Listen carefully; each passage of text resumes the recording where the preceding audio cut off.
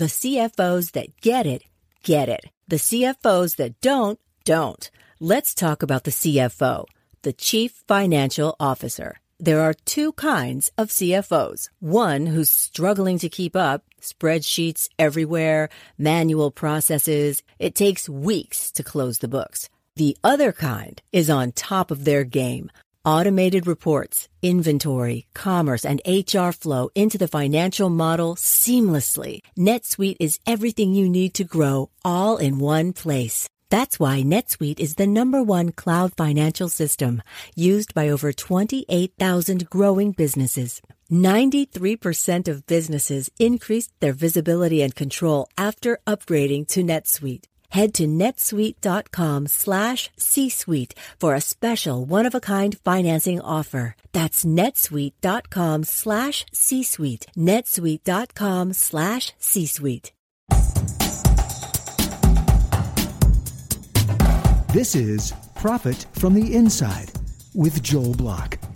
Insights to give your business the inside track. And now, here's your host, Joel Block. How often do you wake up and wonder, what is the best way to leverage my time? And you just think there has to be a better way to multiply our company's efforts, our salespeople's efforts, our operations people's efforts. What's the best way to do it? What should we do? To answer that question, Jon Ostenson. Jon, welcome to the show. Thanks, Joel. Appreciate you having me on the show today and excited to be here.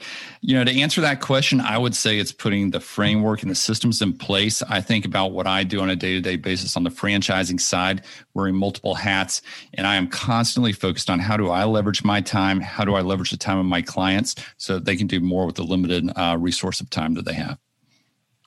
Well, so of course we have to leverage our time and do that and all that kind of stuff. But so you mentioned franchising. Why is franchising a great mechanism for leveraging? I mean, what does that business model have innately that's part of it that is leverageable? Yeah, absolutely. So whether if you're a successful business and you're looking to scale and expand, let's say across the country, are you better off opening offices in individual cities and hiring a sales force and from a financial standpoint, really coming out of pocket? Or are you better off having locals that know that market buy into your business, open up local offices, utilizing their own money? So you're using other people's money, their local knowledge, expertise, and they're doing what every corporate executive has ever wanted, and that's to have a team of people that are acting like owners, not employees. You know, one of the things that occurs to me about this, so you get other people to basically offload some risk from you by putting in some capital. So they have a little skin in the game, and they pay you, let's say, 6% of sales or whatever it is. It's rare for a business to make that much more than 6% of sales anyway, even after all the effort they put in. So if you can sort of get that without doing any work management, operations, and the whole thing, it seems like it's probably a pretty good idea. Absolutely. And what I remind companies of all the time is it's not just the royalty. You know, first off, there's several revenue streams. You get the franchise fee on the front end. Really, I view that as more of paying your sales and marketing expense. You're not going to get rich off of the franchise fee.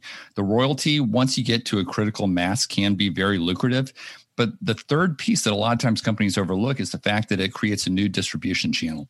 So if you're able to, offer a service or a product to those franchise owners that they either purchase directly from you or pass on to the customer, you're able to take markups on there. You know, perfect example. I used to be on the franchisor side with ShelfGenie franchise. We built custom wooden boxes, pullouts for kitchens and pantries.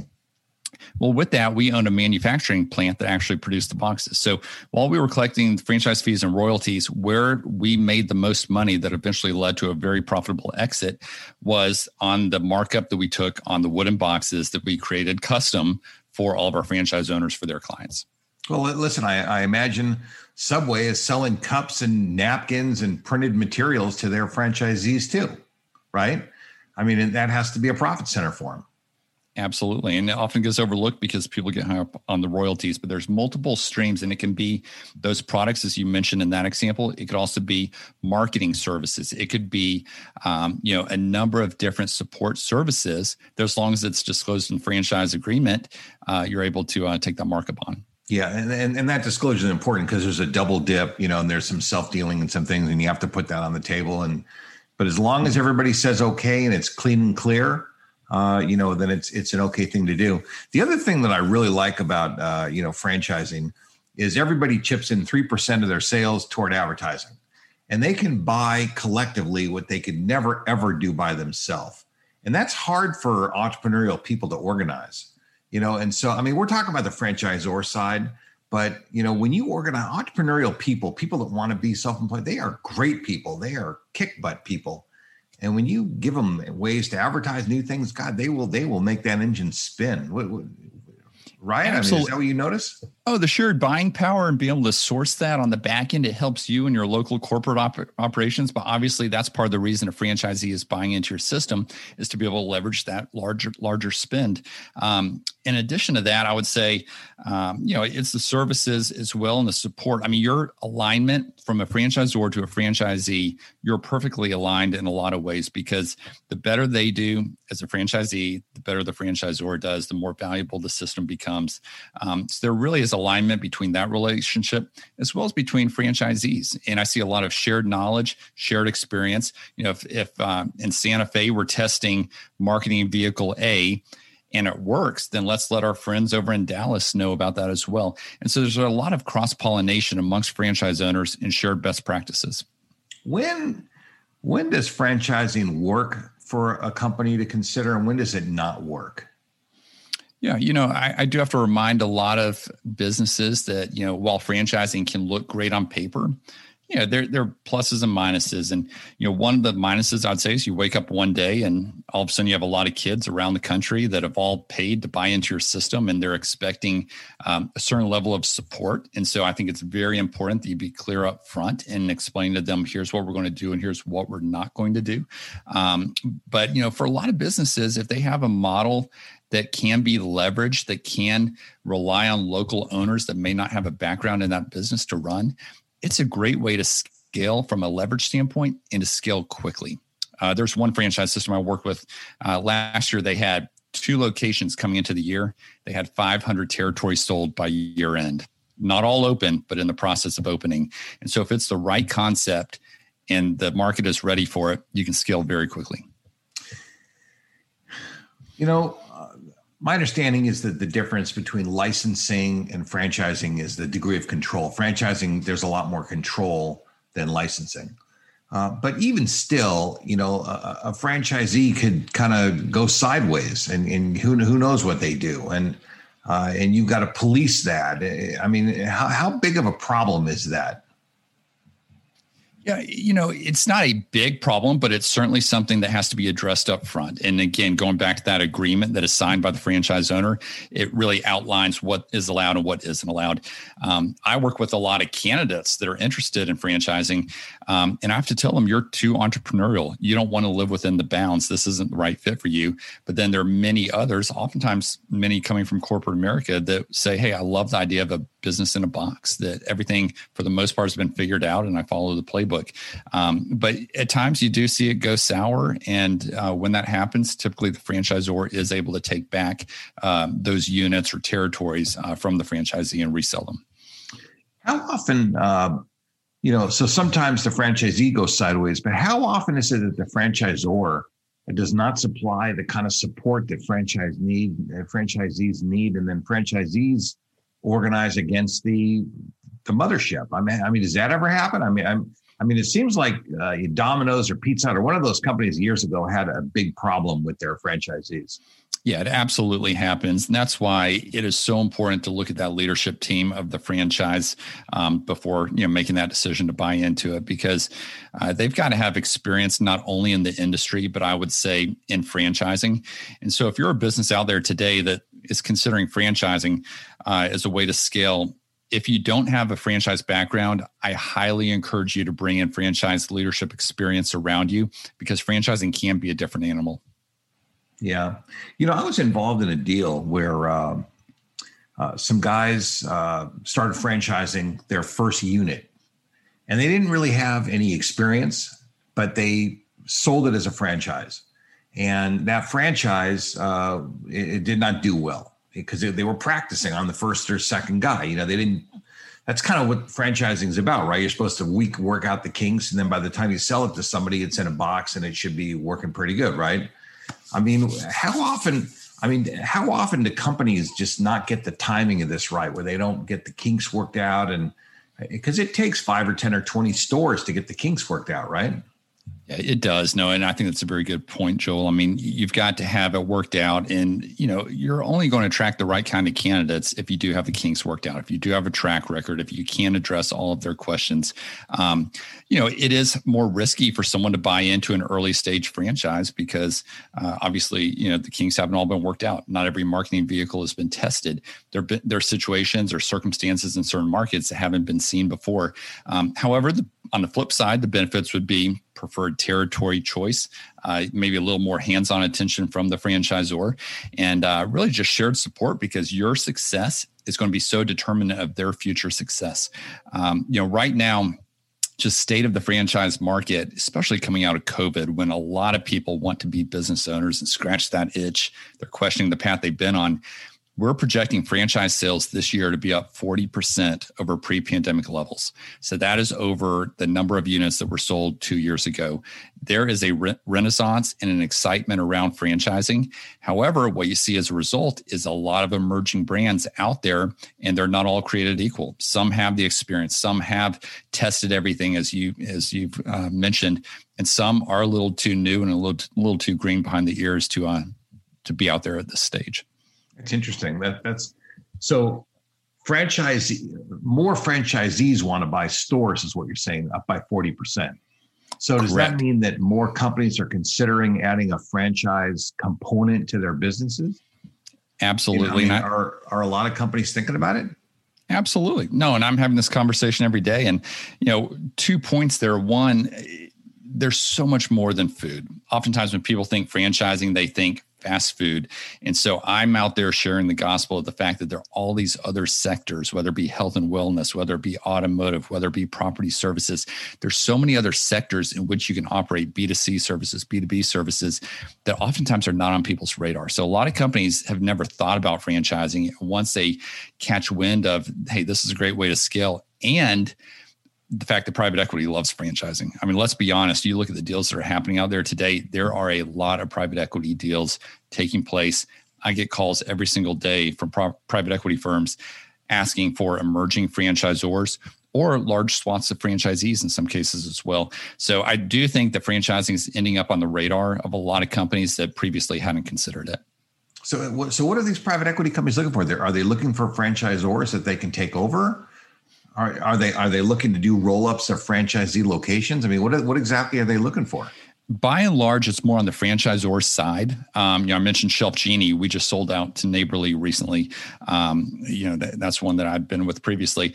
But no, we're seeing a lot of interest in like property services. Those COVID-resistant, Amazon-resistant type businesses, kind of the non-sexy, if you will. A lot of interest there at the franchisor level. So maybe a franchisor that has 25 locations. Private equity likes the idea of coming in, leveraging up, really spending a lot in marketing, and then taking that to 500 locations, having an exit at some point along the way.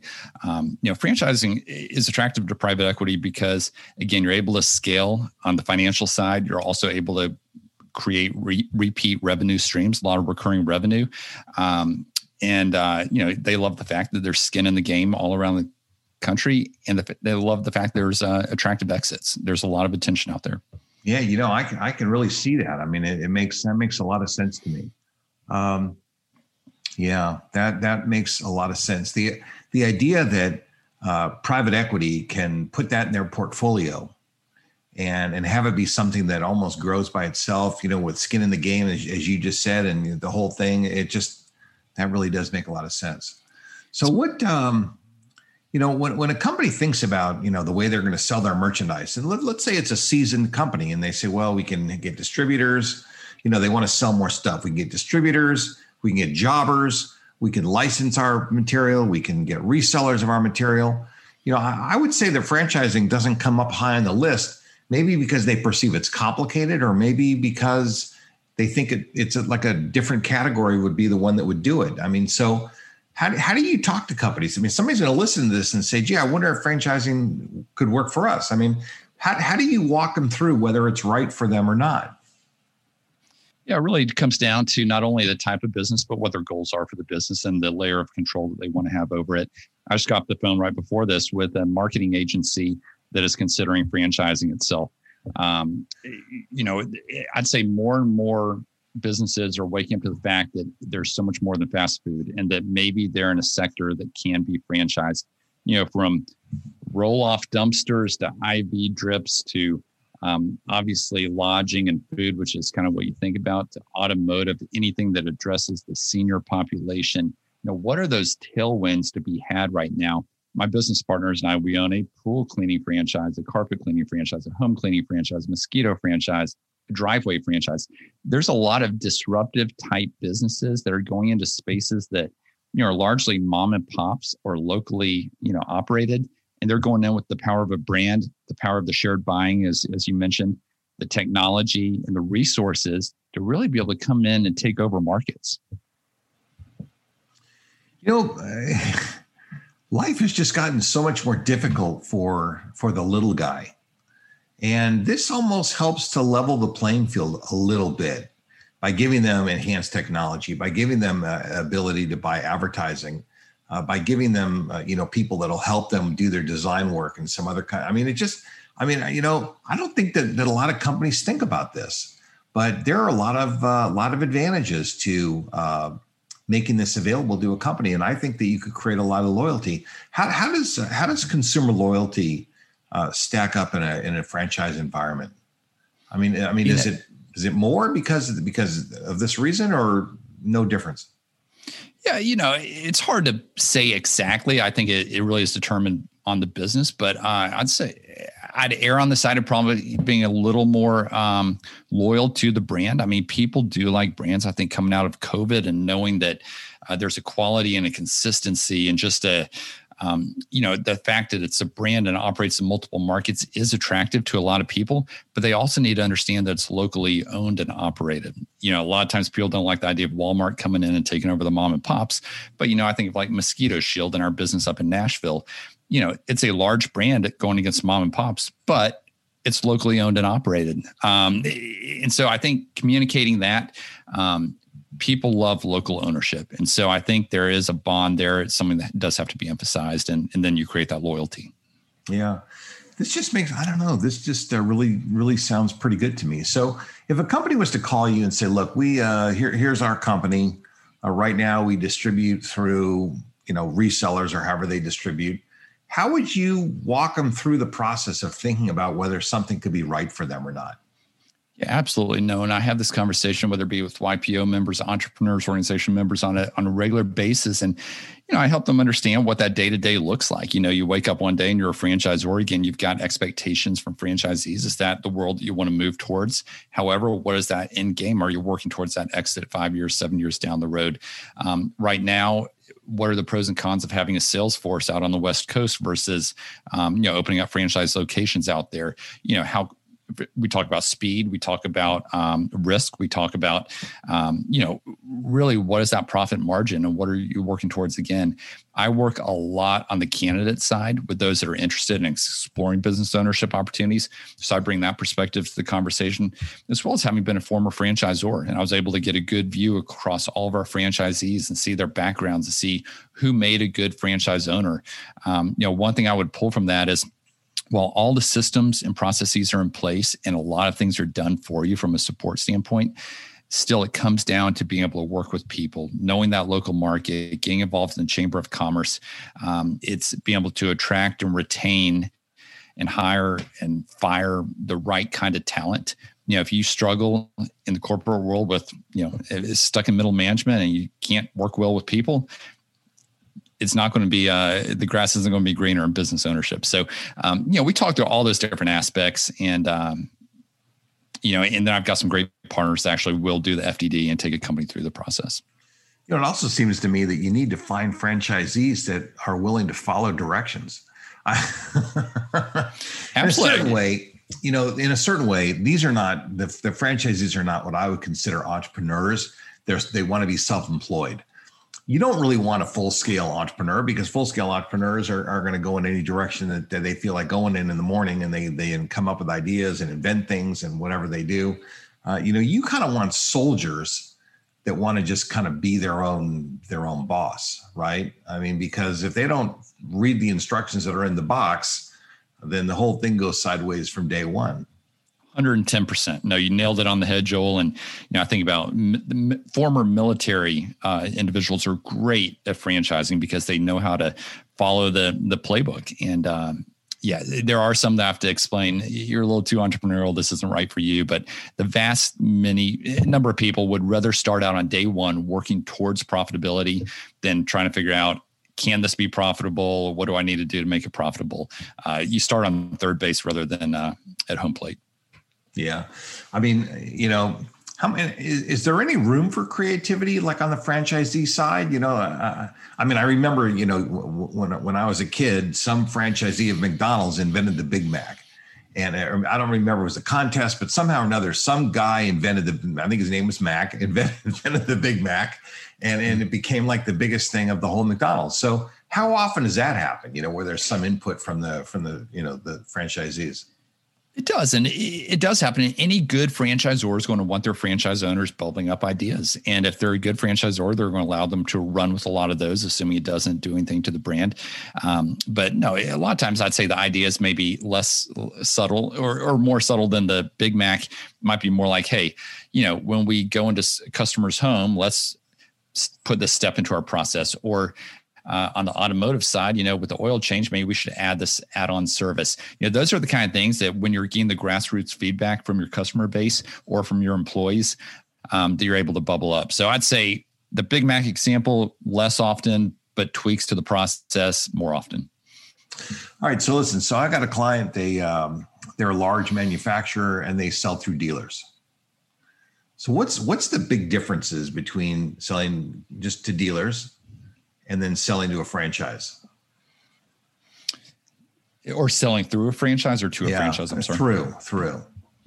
Yeah, the franchise would obviously carry the same brand, whereas the dealer would not. So you'd have that shared piece of it. You would also have more control. I mean, with a license or with the dealership model, you really can't control ultimately how they present the product at the end, or how they, what claims they make about it, how they speak about it.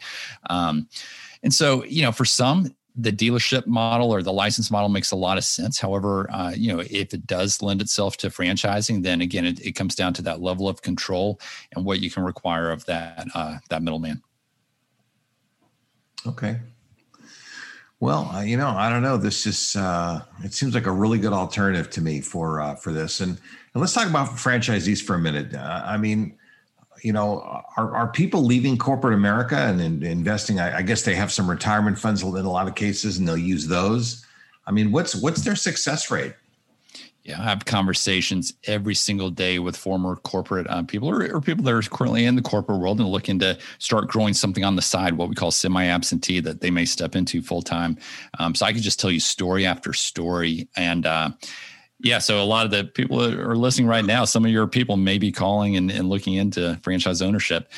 So very common, success rate very high, much higher than if you were to buy a startup or start a startup or go out and buy an existing business. There's more risk associated with that. Again, if you're a first-time business owner, the support that comes through franchising lends itself to a much higher success rate.